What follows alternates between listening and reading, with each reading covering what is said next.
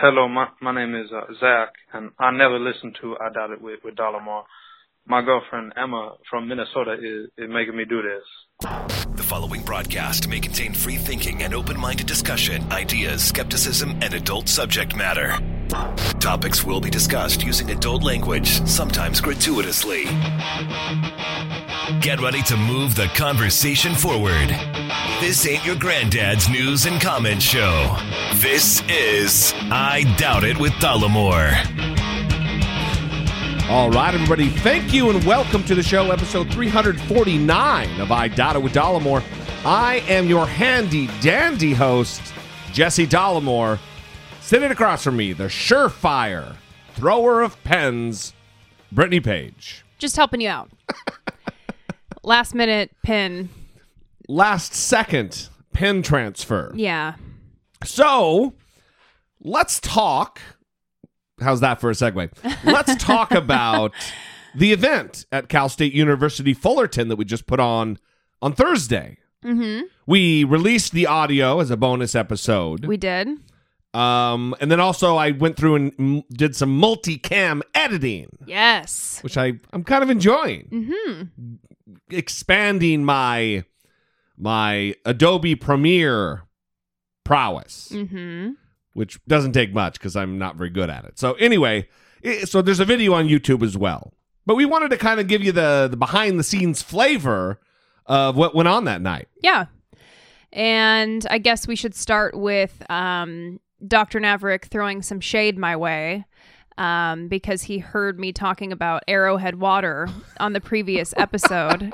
Right. And he was the one that requested the Arrowhead. I didn't name him at first, but then he threw some shade my way in this email, so now it has to be named. I was on my way to the event, and I checked my email, and I had an email from him, and it was just talking about kind of the details of the event, things that were going on. And then at the very end, the last line, it said, quote, "Arrowhead water isn't sweet, it's smooth." Right. Just a fact check. Right. Fact check. Because you are a water snob. I am. Yeah. Well, Yeah. I don't know how well we communicated because I talked to him later that night, like joking around about it. Mm-hmm. And I think the impression he got was that we were talking about how we were put out that there was so much water in the back of the trunk. I'm like, no, that wasn't at all what we were talking about. No. Arrowhead is a running joke on the show. Right. That's so it's kind of difficult if you haven't heard us talk about it before. You can't look at the snapshot and not know that it's part of a larger tapestry, a collage, if you will. Yes. Of jokes about what I think is just as good as Aquafina. Uh-huh. And you think that's sacrilege. Yeah. Arrowhead. Mm-hmm. This episode is brought to you by Arrowhead Water. Sweet and smooth. Oh. No, just smooth. Just smooth. Yeah, so it went really well. I think we didn't know what to expect because we had booked the theater and it was a lot of emailing and calling and not necessarily being on the scene. We did go check out the venue in person one time. Yeah. But we didn't know how it would officially be set up, right? We just kind of requested the things and then they were laid out for us once we got there. Yeah. And we ended up having the issues with the microphones. Here's the deal. I'm unhappy with how the thing transpired overall because of there's too many cooks in the kitchen. Too many moving parts. You know what I mean?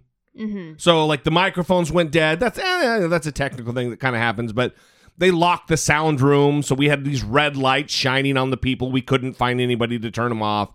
Too many cooks in the kitchen. Too many moving parts.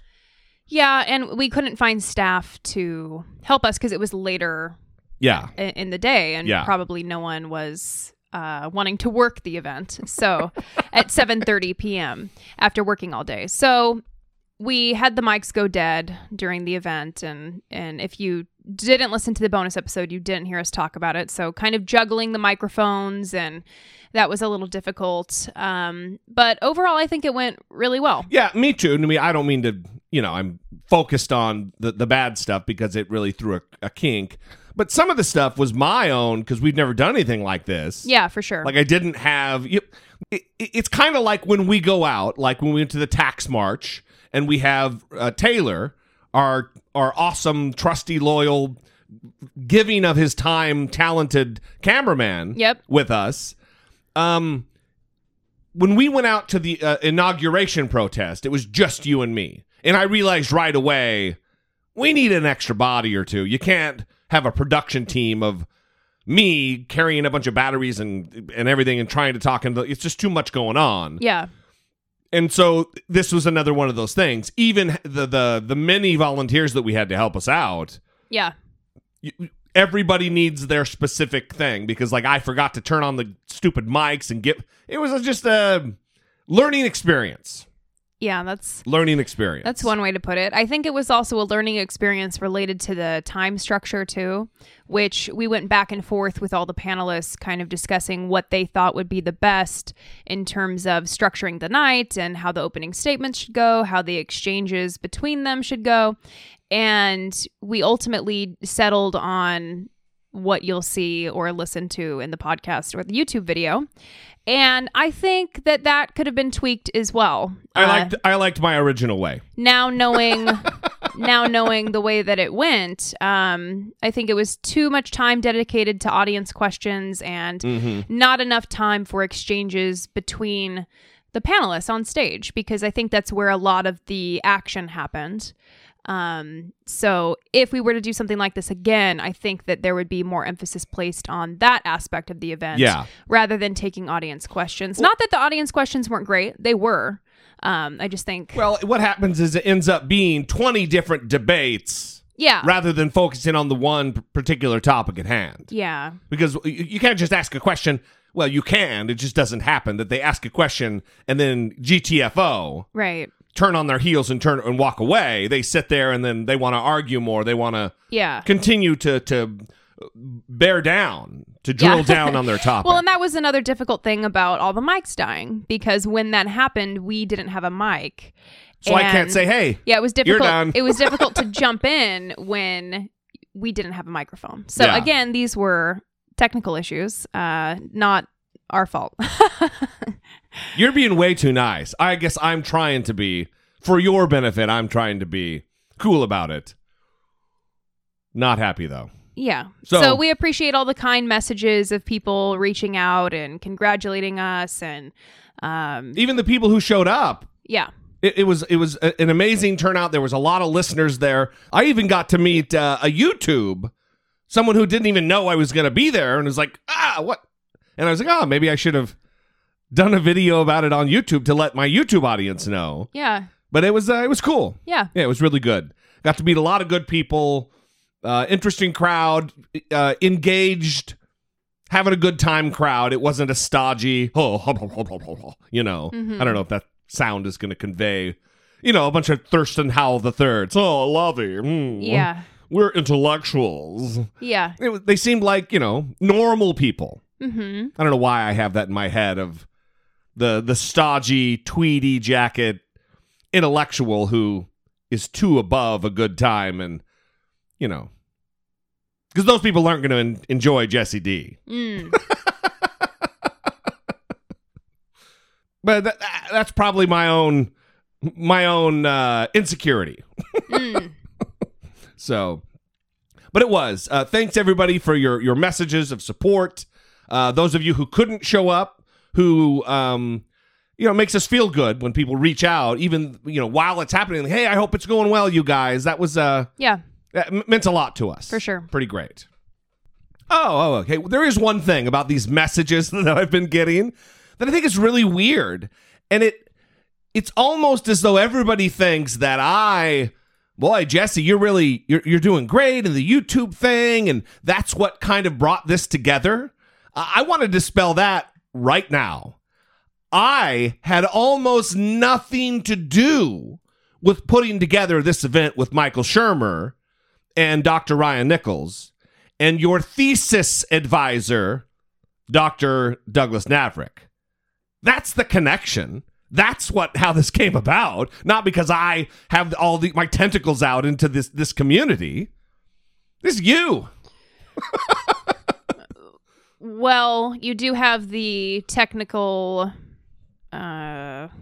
ability, and yes, I do. You're right. the audience on YouTube, which I didn't even use. I just said I should have done a video. What a dumb guy.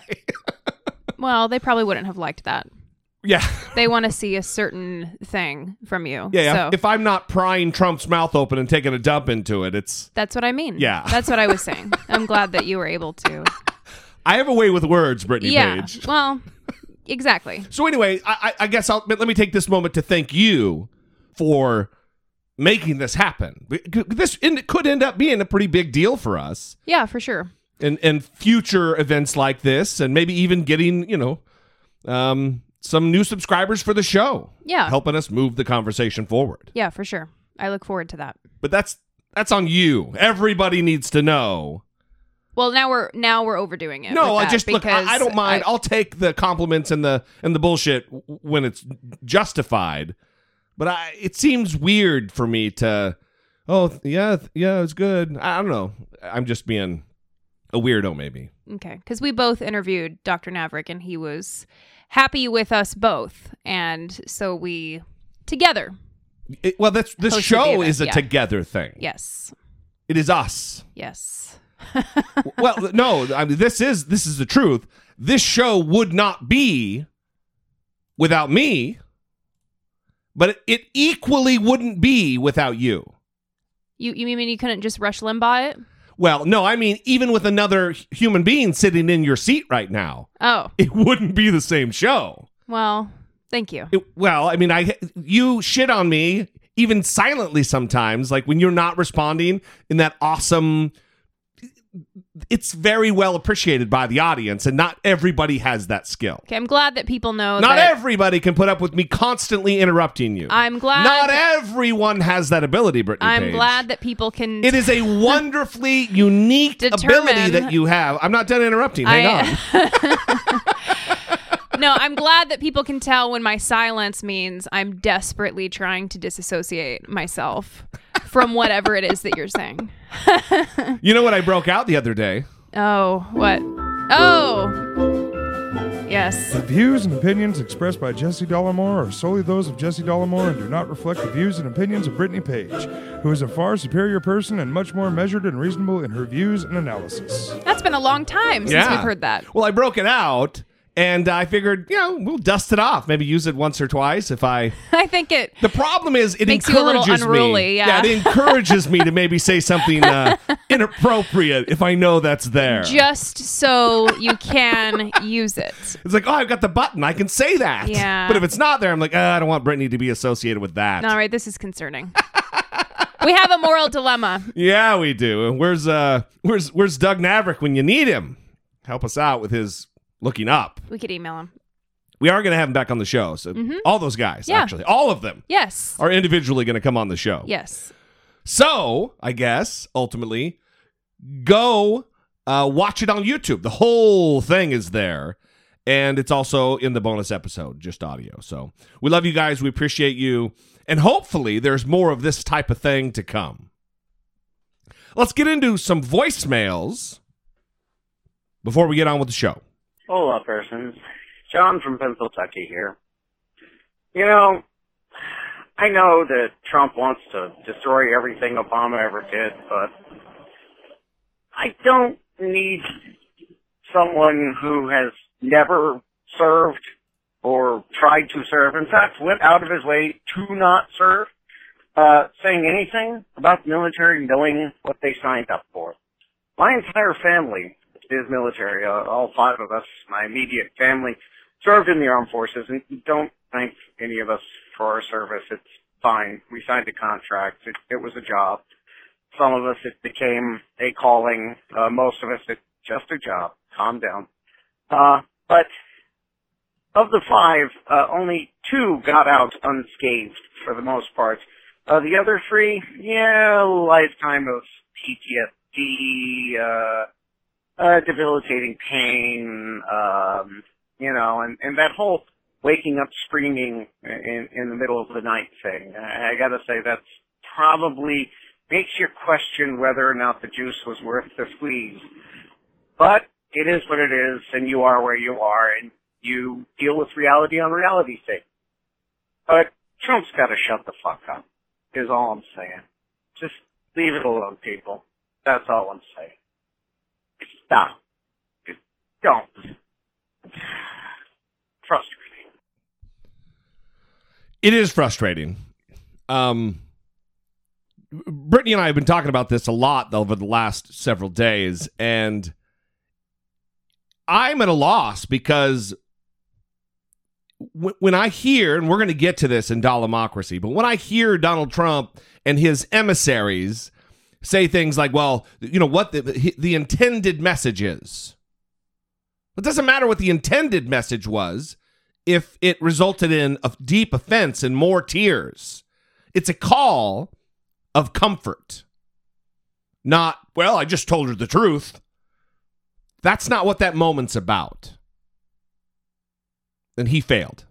Once again, our consoler-in-chief, our communicator-in-chief in moments like this, we have the wrong guy at the helm. We have a blind man driving the car, and he doesn't even know of his deficiencies relative to communication. This greatest negotiator on the face of the planet can't string together coherent thought enough to just thank the widow of a fallen soldier and get off the phone. It has to become something else. So it's a bummer. So there was a part of me that wanted to laugh when he said Donald Trump should just shut the fuck up. Yeah. But I didn't laugh because it's just it's a serious issue. And I've heard people saying that this isn't something that we should focus on, his response to the widow, because this is what we expect of him. So it's no longer a relevant conversation. And I don't think that's useful, because that is basically saying, let's just get used to this. And I think that is not useful. We can't get used to this. We have to continue to be like, wait a minute, that's not how normal people react in this situation. Yeah. That's not how people respond in this situation. Especially a president. Yeah, and we don't want the discourse to continue to erode. We want to maintain some sort of standards for the president and everyone else, that this is not how people should behave. It seems like surrender to me. You're just accepting our new fate. This is the new normal, and it is not acceptable. This normal isn't going to move forward once we're rid of Donald Trump. So settling in that, it's just the way it is. We should continue to be outraged at all times when it's necessary, when it's justified, and it is consistently justified. So I agree. I think that's an awesome point. So let's move on. One more voicemail before we move on to Dollamocracy. And this topic did touch a nerve with people, as well it should have. Here's another call about Donald Trump's response to Maisha Johnson, the widow of LaDavid Johnson. Good morning, Brittany. Good morning, Jesse. This is Marvin, down the 405 from you in sunny Long Beach. And I'm currently paused, but currently listening to the October 19th podcast. And had to take a break because I'm at the part of where concerning Trump's remarks to the widow of the slain soldier, Sergeant Johnson. And just a quick little story. I'm not going to hammer on this. One, our president is an embarrassment to this country. I'll just say that first and foremost. Two, I'm a former Air Force. I'm a vet. But as well, I am a Navy brat. My father retired from the Navy, and he has since deceased in 97. But the point I'm getting to with that is, at the funeral, he was presented. Well, my mother was presented with the flag and a letter of condolence from then President Clinton. And I guess to sum up what I'm trying to say is President Trump would have just been better off taking that form letter of condolence, having somebody stamp his name on, and then just be done with it. When he opens his mouth, he fucks up. Yeah. Plain and simple. Every time he opens his mouth, he fucks up. He should have just left it to the letter, and we probably wouldn't be, talking about him and his fuck ups like we are now. He's an embarrassment. That's all I got to say. Thank you for the show. Yeah, I haven't called in a while, but I still pay attention. Again, this is Marvin from Long Beach. Take care. Love y'all both. Peace. So again, Marvin's the best part. Yes. Marvin is fantastic. We have long loved Marvin. He also has a great voice. You Are you? I feel like something is happening right now. What do you? Well, I wasn't going to do it, but now you made me. He does have a great voice. Oh my God. Good morning, Brittany. Good morning, Jesse. This is Marvin. Down the 405 from you in sunny Long Beach. And I'm currently... Isn't that right? Hey, Brittany and Jesse. Up the 405 in Long Beach, California. Yes. Oh, Marvin. If he doesn't work on like the wave or the thunderstorm or whatever those smooth jazz bits they do on Saturday Night Live and stuff, he should. I think that would be perfect. Maybe we need to start a new show with Marvin and add it to like the Dollamore Empire. Yeah, the Empire. Yeah. A second show is an empire. Yeah. Well, it's starting. It's growing. Well, listen, to bring it back down to serious mode, it sounds like he's in tune with what we've been saying. Mm-hmm. I agree completely with what he's saying. He's not allowing it to be normal. He's outraged by it. And I hope that this is the response of the vast majority of our audience, not just, yeah, well, it's Trump. What do you expect? Yeah, well, you can expect it and not be surprised by it and still be pissed off about it. Still believe that it is unacceptable and you're not going to stand for it. You're not going to be silent about it. I know that there's a contingent out there that believes that continuing to make a bunch of noise about every little thing is going to mute the reaction from the rest of the country. That it's going to be crying wolf at some point. But it's not. If there's a wolf, even if it's a small wolf, you cry wolf. Just because he just used the wrong words and was an idiot doesn't mean it's not a wolf. Yeah, well, it's also that weird argument of there's more important things to worry about. There's more important things to be talking about. Those are big wolves. Yeah, and you can care and talk about many different things at the same time. Yeah. In fact, we do that on this show quite often. Yes, we do.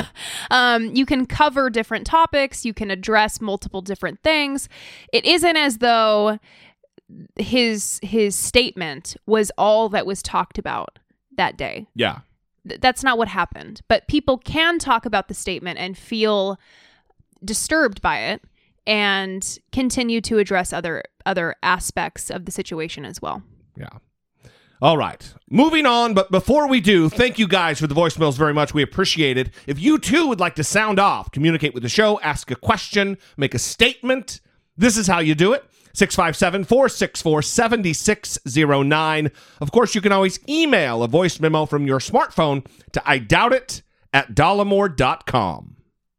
Support for I Doubt It with Dollamore comes from generous, engaged, intelligent, and good-looking listeners like you by way of Patreon. Your support on Patreon for as little as $1 a month helps keep the show going and move the conversation forward one podcast at a time. If you would like to join the ever-growing family of supporters, please visit patreon.com/I Doubt It with Dollamore. Zeke, thank you very much for joining our Patreon family. Yes, thank you. Helping us do everything that the voiceover guy, Chris, just said in the Patreon message. Yes. Listen, we're going to be talking about this every single episode until Thanksgiving. The Thanksgiving episode. We want your submissions. They're starting to roll in. Yep. We need a whole bunch more Yeah. to make it a successful endeavor. And we have received questions about whether people can write in or if they have to send in a voicemail or voice memo. And you cannot write in. Yeah, well, we love it, but it just doesn't fit the format of what we're doing. Yeah, so if you haven't listened to the episode, again, we recommend that you go back and listen to the past Thanksgiving episodes so you can get a feel for what we're looking for. But if you don't want to go do that, then what we do is we play all of our listeners, whoever sends us the voice memos, talking about what they're thankful for, one after the other. And it's anonymous, so you aren't hearing someone's name, none of that. It's just someone talking about what they're thankful for and their own life. Yeah, some are very emotional. Some are, a little bit more lighthearted, but for me, it's my favorite thing we do. It's a beautiful moment on the show. Yeah, so it wouldn't play well if all of a sudden you're reading someone else's thing. Yeah, it's better to have it come from the heart and come from the person that's talking about their own experience. Again, like you said, some of them are very moving, and so that's kind of what we're looking for. So email a voice memo from your smartphone to idoubted@dollamore.com or call the number. Voicemails are preferred because the audio is a little better. We thank you guys. We love you guys.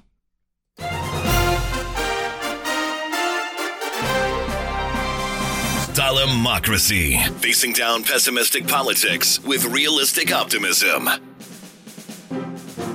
So, continuing the discussion about LaDavid Johnson and Maisha Johnson and their mistreatment, their maltreatment by the Commander-in-Chief, Donald Trump, she was on with George Stephanopoulos this morning talking about this call.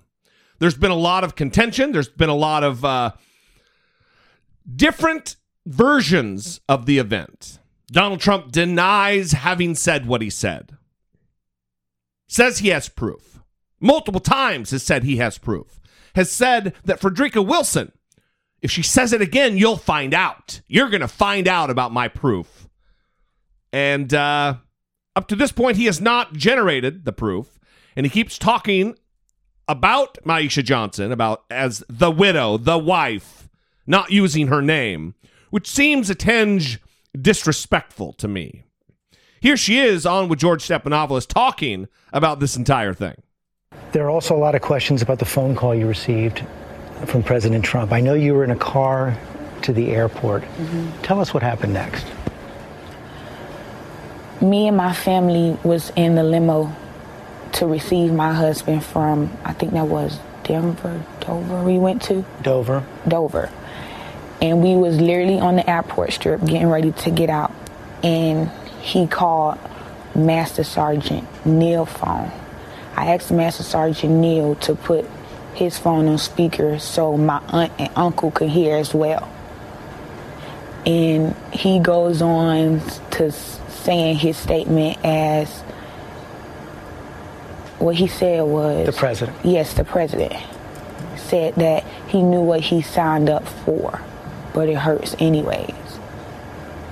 And it made me cry because I was very angry at the tone of his voice and how he said it. Like he couldn't remember my husband's name. The only way he remembered my husband's name because he told me he had my husband report in front of him. And that's when he actually said, LaDavid. I heard him stumbling on trying to remember my husband's name. And that what hurt me the most, because if my husband is out here fighting for our country and he risks his life for our country, why can't you remember his name? And that what made me upset and cry even more, because my husband was an awesome soldier. He did what it take people, other soldiers, like 5 years to do in 3 years. So imagine if my husband was here now. It took my husband 3 years to make E5. It take other soldiers 5 to 6 years just to make an E5. So if he was here now, he would have been on his way to being an E6 or an E7. My husband had high hopes in the military career. What did you say to the president? I didn't say anything. I just listened. But you were upset when you got off the phone. Oh, very, very upset and hurt. Very. It made me cry even worse. Congresswoman Wilson reported that, and you explained she was in the car with you. Yes. She's been close to your family for a long time. Yes. Miss Wilson, my uncle-in-law was Miss Wilson's elementary school principal. And my husband was in her 5,000 role model program. That's why she's well connected with us, because she been in our family since we were little kids. The president said that the Congresswoman was lying about the phone call. Whatever Miss Wilson said was not fabricated. What she said was 100% correct. It was Master Sergeant Neal, me, my aunt, my uncle, and the driver, and Miss Wilson in the car. The phone was on speakerphone. Why would we fabricate something like that? Is there anything you'd like to say to the president now? No. I don't have nothing to say to him. So Donald Trump has tweeted, of course, Yeah. because he is a child who cannot let things go, and instead of focusing on the escalating crisis with North Korea or tax reform, whatever, take your pick of important issues, Yeah. he's deciding to continue to fight with a Gold Star widow. He tweeted, "I had a very respectful conversation with the widow of Sergeant LaDavid Johnson and spoke his name from beginning without hesitation." Right. He can't just let her grieve. Let her be at peace. Well, this is essentially calling her a liar, because she says that he did not know his name and was not saying his name until apparently he was handed a report in front of him. Right. And then he was kind of stumbling his way through and then found the name and then started saying the name. Yeah. Which sounds like something that would happen. Well, it points to the level of preparation that this man takes with regard to just about everything. You would think he'd be briefed, go from briefing to phone call. But he's the greatest negotiator on the face of the planet, Brittany. He can wing it. Yeah, I also want to talk about, just really quick, something he said at the press conference last week when he was being asked about this, when the whole controversy happened with the making the phone calls. Yeah. And he said that basically it's really hard for him to make these phone calls. It's the hardest thing he has to do. It's really hard for his day, and it's difficult for him. Oh, boo-hoo. Poor you, Donald Trump. I mean, can you believe that? Yeah. That he felt comfortable in front of the press and being broadcast on national television to say that it's hard for him to make a phone call to someone who has lost the person that they love the most in this world, to offer condolences, that it's hard for him. It makes his day hard. Yeah. Really? Well, he dispatched his chief of staff, former General John Kelly, former Marine General John Kelly, to give a press conference, because apparently that's what we do now. We don't need a press secretary. The chief of staff, with his Marine General credibility, they have to flaunt him out there, put him out there to raise the reputation profile of the White House. He talked about it at length. We're probably going to start and stop as he goes because he fucked this up. He is a follower. He's not a leader of men. John Kelly is a follower who's being led around by the nose of this petulant child president that we have. I am I am thankful for his service to our country. I am thankful for his sacrifice, his son having died in combat. But I don't understand what he's doing right now. It makes no sense to me. Some presidents have elected to call. All presidents, I believe, have elected to send letters. If you elect to call a family like this, it is about the most difficult thing you could imagine. There's no perfect way to make that phone call. When I took this job and talked to President Trump about how to do it, my first recommendation was he not do it. Because it's not the phone call that parents, family members are looking forward to. It's nice to do, in my opinion, in any event. He asked me about previous presidents, and I said I can tell you that President Obama, who was my commander-in-chief when I was on active duty, did not call my family. That was not a criticism. That was just to simply say, I don't believe President Obama called. That's not a negative thing. I don't believe President Bush called in all cases. I don't believe any president, particularly when the casualty rates are very, very high, that presidents call. But I believe they're all right. So when I gave that explanation to our president 3 days ago, he elected to make phone calls in the case of the 4 young men who we lost in Niger at the earlier part of this month. But then he said, you know, how do you make these calls? If you're not in the family, if you've never worn the uniform, if you've never been in combat, you can't even imagine how to make that call.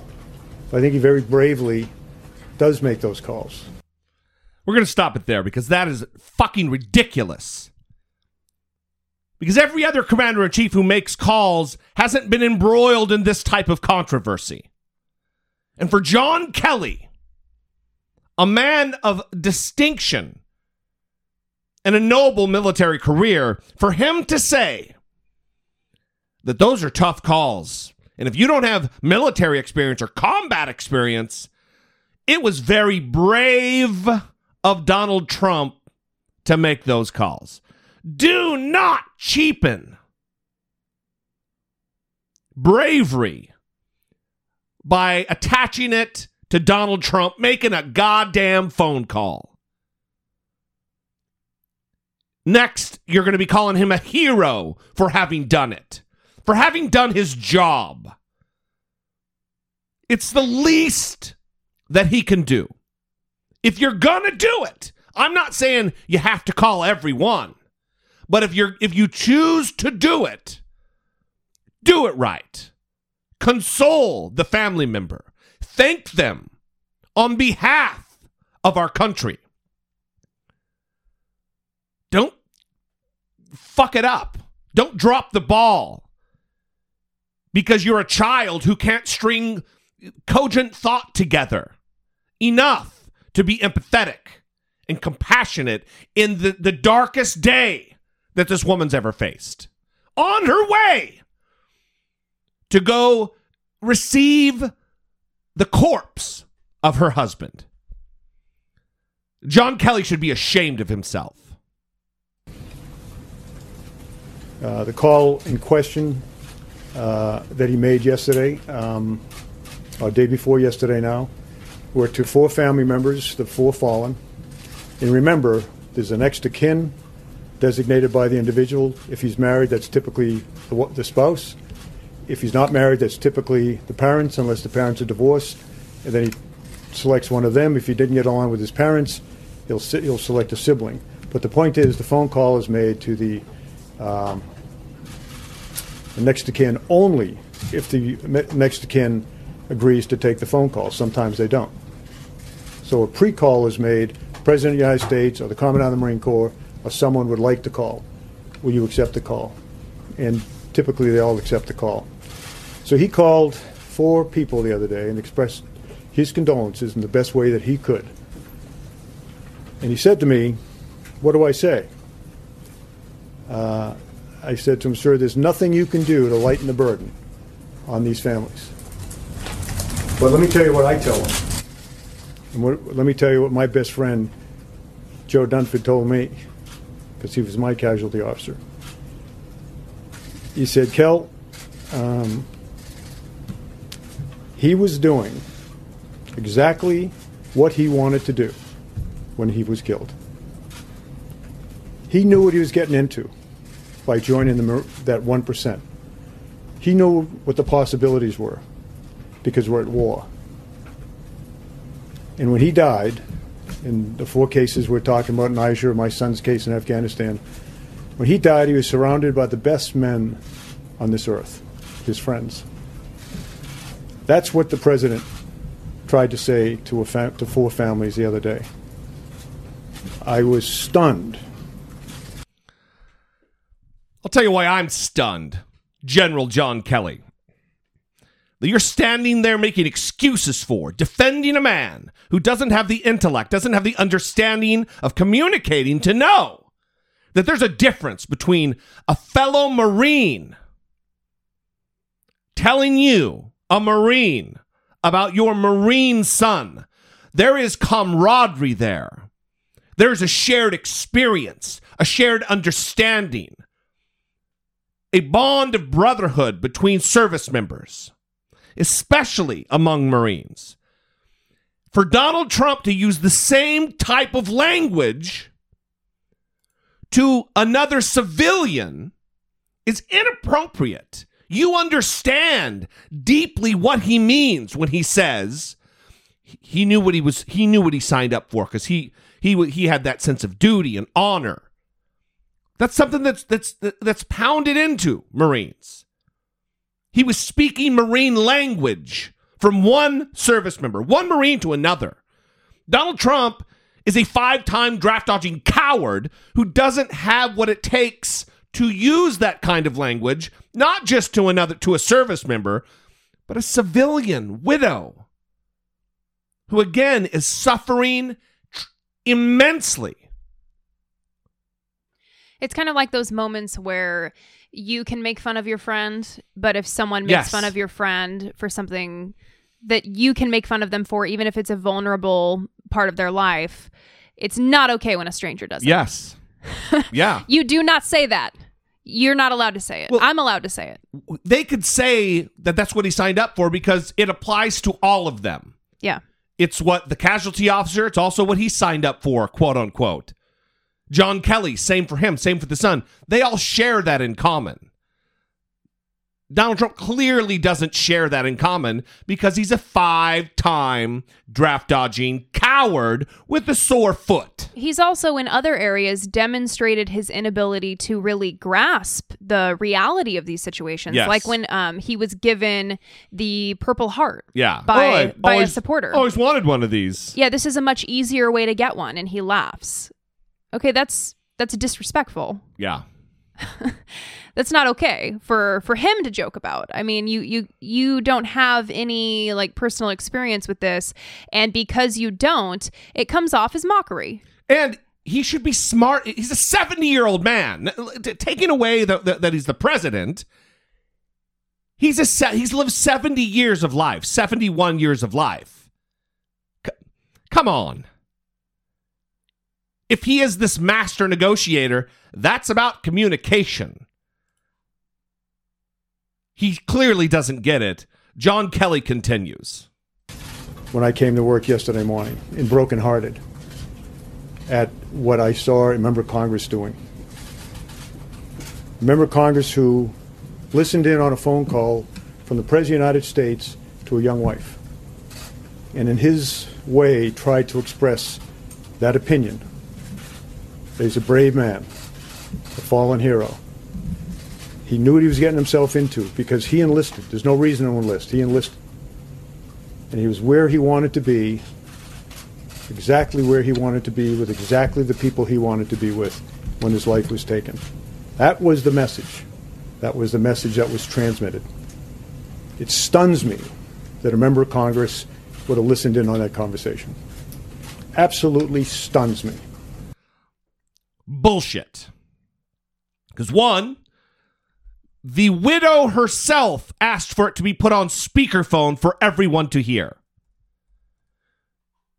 It is not up to you to decide who gets to listen to her phone call. She made the decision. And furthermore, Laura Trump and Eric Trump, people who are not a member of the administration, they are not government employees, they went on Fox with Ainsley Earhart. What about the majority? Okay, the majority. I'm so tired of protecting the minority. They went on with that individual and talked about how they read the transcript. This sacred moment that John Kelly is so just beside himself with disgust that someone else listened to the phone call. Listen to Laura Trump and her vampire husband Eric talk about it. Criticized for the conversation that he had with the Gold Star widow. Yeah. What were your thoughts on that topic? I think it's disgusting. I mean, I think it shows the absolute worst of politics. Here's the President of the United States calling to express his condolences on behalf of an incredibly grateful nation, and people turn it into a political item. And to me, it's disgusting. You read the transcripts. What were your thoughts? From what I've seen, this is just a clear case of the media not doing their job. Whenever you read exactly what he said, your husband went into battle, knowing that he could be injured, knowing that he could be killed, and he still did it because he loves this country and he did it for the American people. I can't think of a better way, quite frankly, to express my gratitude to someone than by saying something like that. And yet they conveniently leave off the last part of what was said. This man is a hero. There are no two ways about it. My father-in-law is the biggest champion of the military there is. And, we all in this country love and respect our military, and no one more so than the president. It is amazing how they all adopt that way of speaking. Yeah. He's the biggest champion of the military. Right. There's nothing that can be used as evidence to validate that claim. And yet they continue to say that. It is the strangest thing. That's because to guys like this... Donald Trump, baby! That's all it takes. He hears that over and over and over, and it becomes fact. Yeah. So I do want to get to the fact that both of these people read the transcript. Laura Trump. But I also want to talk about Eric Trump using that phrase, the media is making it political. No, Donald Trump made it political when he was asked at the press conference, it's been 12 days. When are you going to comment on these deaths? Yeah, just say something. Feeling vulnerable in that moment, feeling attacked by the press. Donald Trump, the child, needs to comfort himself and protect himself from looking bad, protect his little feelies, okay? And so he said... Well, I always call him. The past presidents haven't called. President Obama hasn't called. And now they're trying to play it as though he was just stating facts. He wasn't trying to be insulting or say that he does something that other presidents didn't do. No, that is what he was trying to do. Donald Trump is smart enough to be manipulative. We've seen that. He's a liar. He's smart enough to lie. Yeah. And lie skillfully. So in that moment, he was planting the little seeds, okay, to make people think, oh, yeah, Donald Trump is my president, and he does make calls, and President Obama didn't make phone calls. Right. That's what those phrases are used for. Well, the media is doing reporting now, and Donald Trump doesn't call everyone. So he lied. Yeah. Again. Yeah. John Kelly continues. And I thought at least that was sacred. When I was a kid growing up, a lot of things were sacred in our country. Women were sacred and looked upon with great honor. That's obviously not the case anymore, as we see from recent cases. Your boss is one of those cases, you fucking hypocrite. Grab him by the pussy? You Anybody? sickening facsimile. This is ridiculous. Women was sacred. Not anymore. Nope. Harvey Weinstein. Donald Trump outlined his favorite method by which he assaults women. Has talked about going into the locker rooms, the changing area of teenage beauty pageant contestants. Because I owned it, and no one's going to say anything to me. Fuck you. This is disgusting. I mean, there's so many problematic things that Donald Trump has done and said to women for him to act as though he has the moral high ground in this issue while he's working for and defending Donald Trump. For how long now? How long has he been offering this defense of Donald Trump? Oh, yeah. Well, it's even holding Donald Trump, trying to act like Donald Trump holds women sacred. Those are his words. Come on. Who is believing that other than Donald Trump, baby? Donald Trump's fan base? We got some Hillary bitches on here. Donald Trump's clownish, low information voter base. Kelly continues telling us what things aren't sacred anymore. Life, the dignity of life, was sacred. That's gone. Religion, that seems to be gone as well. Gold Star families, I think that left in the convention over the summer. Right there. Gold Star families. I think that left during the convention over the summer. That again is Donald Trump. Right. Maligning the Khan family. Well, the wife, she didn't say anything. Maybe she couldn't say anything because she's a Muslim. So he's not only maligning them as Gold Star parents, he's also maligning their religion, which John Kelly wants to hold sacred. Or does he only want to hold Christian religion sacred? Is there thousands of other religions, General Kelly? It's not just white Christianity that you need to protect the sacredness of.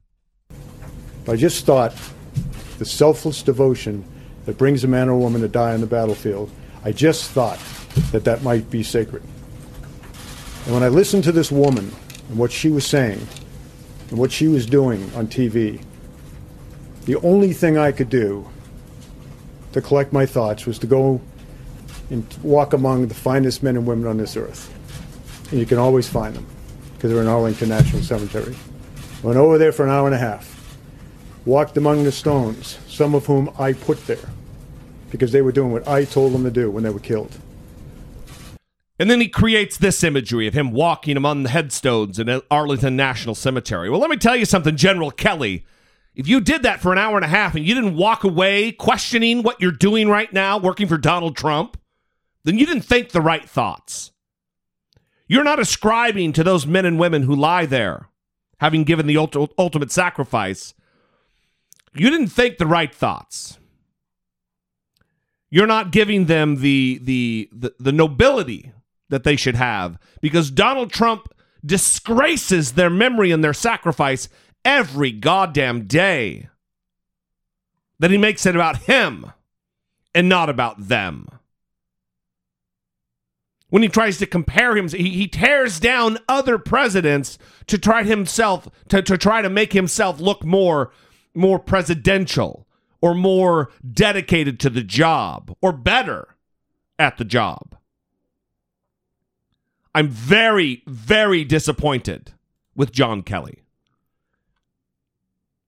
Not that I'm super surprised, because his behavior at the Department of Homeland Security led me to believe this was going to kind of be the case. I said months ago, he's a follower. He's not a leader. He's not a General Mattis. He's a follower who happened to be promoted through the ranks to general. Donald Trump, he knows how to pick them. General Mike Flynn, General John Kelly. This is a bummer. Even McMaster, for a lot of reasons. That's a different show, different topic. Not good. Speaking of not good, let's move on. Talk a little bit about about Bill O'Reilly. With all this Harvey Weinstein and all these other allegations that are coming out, more information about Bill O'Reilly is coming out, and wow. Yeah, so I'll read a little bit from the New York Times article that is ruining his life. He just doesn't understand why the New York Times keeps attacking him. He's very confused. So this is from the New York Times article that was published on the 21st. Last January, 6 months after Fox News outed its chairman amid a sexual harassment scandal, the network's top-rated host at the time, Bill O'Reilly, struck a $32 million agreement with a longtime network analyst to settle new sexual harassment allegations, according to two people briefed on the matter. Obviously, it's a large amount. Although the deal has not yet been previously made public, the network's parent company, 21st Century Fox, acknowledges that it was aware of the woman's complaints about Bill O'Reilly. They included allegations of repeated harassment, a non-consensual sexual relationship, and the sending of gay pornography and other sexually explicit material to her. It was at least the sixth agreement, and by far the largest, made by either Bill O'Reilly or the company to settle harassment allegations against him.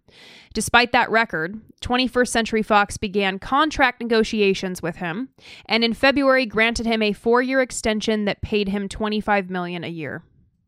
Breaking news now, in the same week that the hashtag #MeToo is empowering women all across the country to tell their stories of sexual harassment, the New York Times is reporting today that former Fox News host Bill O'Reilly settled a sexual harassment claim to the tune of $32 million back in January with a longtime Fox News legal analyst. Fox News went on to re-sign O'Reilly just a month later for a $25 million a year contract before eventually firing him in April. Here's what O'Reilly told NBC News about the sexual allegations against him just this last month. My conscience is clear. What I have done is organized a legal team to get the truth to the American people. But I can go to sleep at night very well knowing that I never mistreated anyone on my watch in 42 years. I want to bring in CNN senior media correspondent and host of Reliable Sources, Brian Stelter. So the first question that comes to mind is how is 21st Century Fox responding to this? And did they know that he had settled this, he had made this settlement to the tune of $32 million for sexual harassment before they re-signed him? The company says it knew about the settlement, but not about the price tag. Okay. That's the difference, according to the company. Here's part of the statement we've just received from 21st Century Fox, Rupert Murdoch's sprawling media company. It says in part, when the company renewed Bill O'Reilly's contract in February, it knew that a sexual harassment lawsuit had been threatened against him by Lise Wheel, but was informed by Mr. O'Reilly that he had settled the matter personally on financial terms that he and Ms. Wheel had agreed were confidential and not disclosed to the company. The statement goes on to say that his new contract, which was made at a time typical for renewals of multi-year talent contracts, added protections for the company specifically aimed at harassment, including that Mr. O'Reilly could be dismissed if the company was made aware of other allegations or additional relevant information was obtained in a company investigation. The company subsequently acted based on the terms of this contract. So this is personal, from his own pocket. Yeah. This was not the company paying out. $32 million. Right, which is why in the New York Times article they say that this is problematic because both Bill O'Reilly has been paying out in response to the allegations and his company. But while they fired or got rid of Ailes, they were still trying to maintain this image that Fox News was cleaning up. Right? That their employees didn't have anything to worry about, that they were going to change the culture at Fox News. While behind the scenes, they were given this information about this $32 million payout and then continued contract negotiations with O'Reilly. Yeah. So that seems problematic while they're trying to say, oh no, we're going to improve the culture here. Oh no, we're desperately trying to hang on to this problematic employee that we keep having to pay several $1 million in order to get rid of these claims. Some estimates are $100 million in settlements. So Bill O'Reilly is unhappy about this article. And he has gone on the defense because he is promoting a new book. He is going on different Fox News programs, trying to promote the book. He's trying to get another TV deal, too. And he's trying to get back. Yeah. He's trying to get back to where he used to be. And he feels as though this is an attack on him, trying to prevent him from getting that deal. So the New York Times talked to him again, and he was not happy. We have physical proof that this is bull. Okay? So, it's on you if you want to destroy my children further. All right? Because it's all crap. Why don't you be human beings once? This is horrible. It's horrible what I went through. Horrible what my family went through. This is crap. And you know it. It's politically and financially motivated.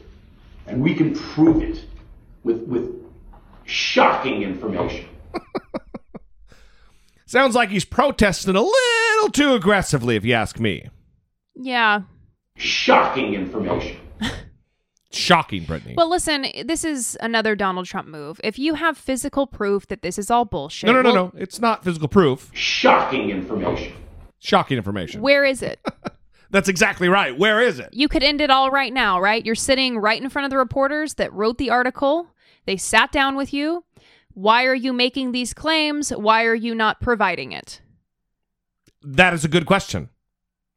Yeah, it's a great question. And it won't be answered because there is no shocking information. And Shocking information. I don't understand why this is a thing that people are allowed to say, and no one is ever like, wait, but where is it? Where is it then? Yeah. Yeah. Why are you just saying that? It seems more useful to actually like bring it in with you or have it with you. I also, his very aggressive, intimidating timbre of his voice is par for the course for a bully. Yeah. Also, don't bring your children into this. Yeah. You're the one who is sexually harassing women, paying out money in response to these allegations. $32 million you decided to pay out. Yeah. If they're embarrassed, if your children are embarrassed, as well they should be, it's because you did it, not because it got found out. Bill O'Reilly. Ugh. Are we still supposed to say that they are allegations? Because he hasn't been convicted, right? So Oh, that's a good point. No. That's great. That leads us into the next clip with Megyn Kelly and Juliette Huddy and the lawyer. Yes. So Megyn Kelly is on the Today Show now. And well, there's been a lot of talk about how her ratings aren't very good. Yeah. In fact, they're bad.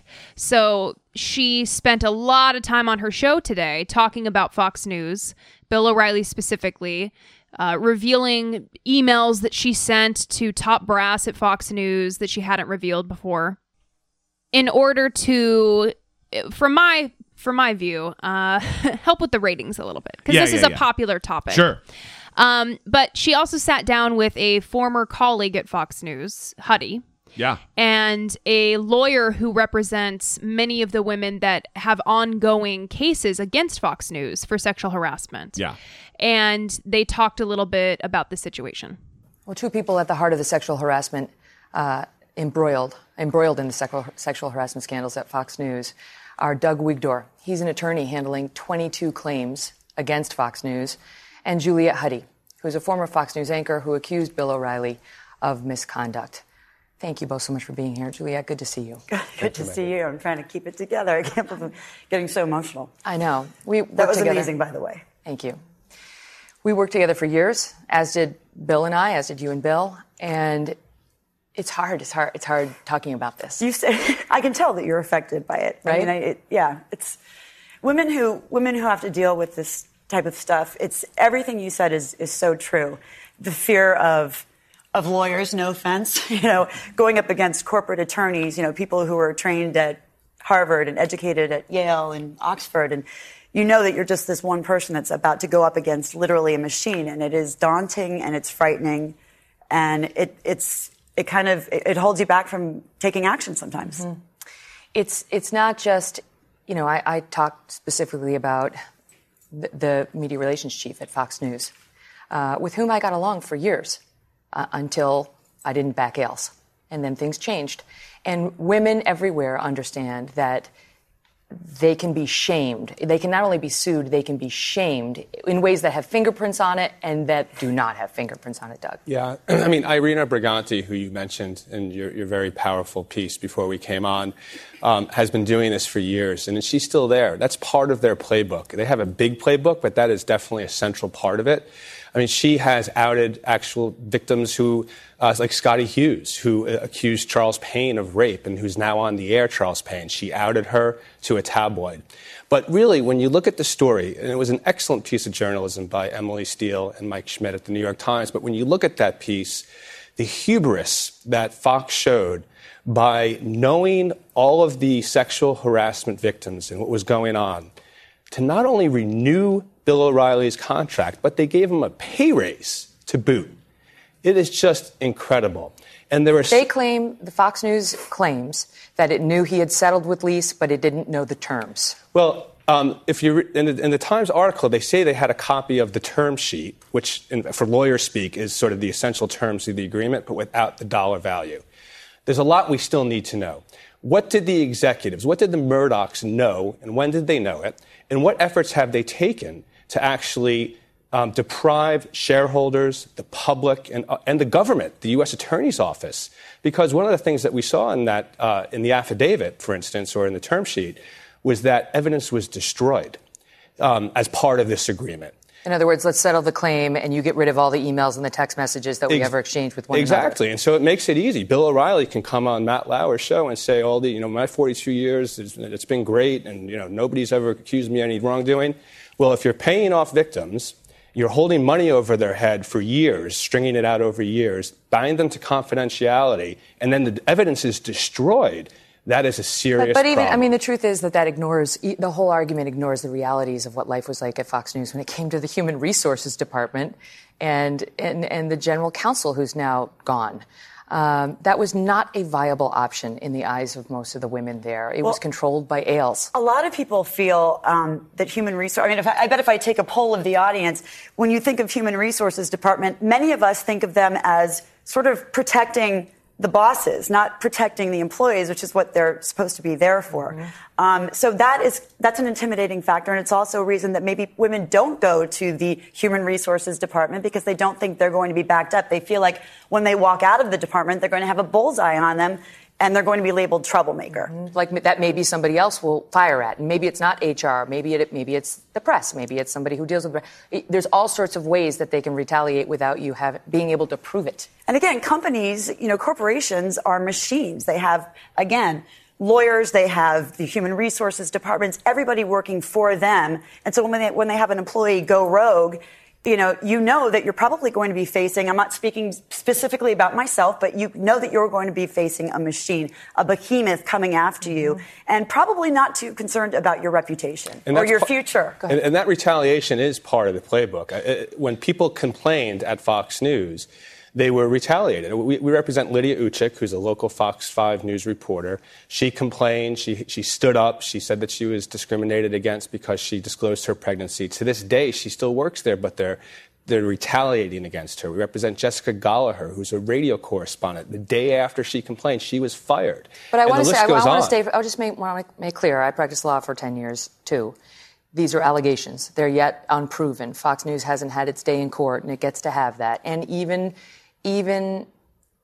invalid claims can be settled, just to get rid of them, so people don't have to deal with the nonsense of litigation. One of the reasons the lease wheel settlement has made such headlines is because $32 million is not nuisance value. That's a huge number. I love this phrase. Yeah. Not nuisance value. So normally you would want to pay out some money because you don't want to go through the hassle of a trial, and it's not going to be worth it to you. So you just pay out some money so you don't have to deal with the nuisance. And that's what other sexual harasser. That's what Bill O'Reilly's been asserting this entire time, that because he's such a giant star, he's a target, and women are falsely accusing him, and it's not worth the effort and the other monies that would be spent on lawyers, so he settles. Yes. But this is a lot of money. Out of his own pocket, this $32 million. And it is unfortunate that part of the deal included deleting evidence. Yeah.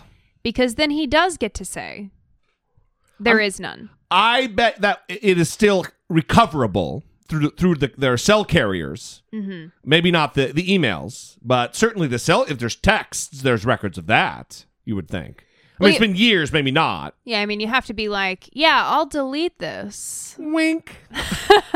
But Here it's interesting that Bill O'Reilly didn't cut her a check for $32 million. It's like if you win the lottery and you take the payments. So the settlement is still contingent upon her silence, and if she decides to come out, then he doesn't have to pay her anymore. Mm-hmm. It's a bummer. Yeah. It's a bummer.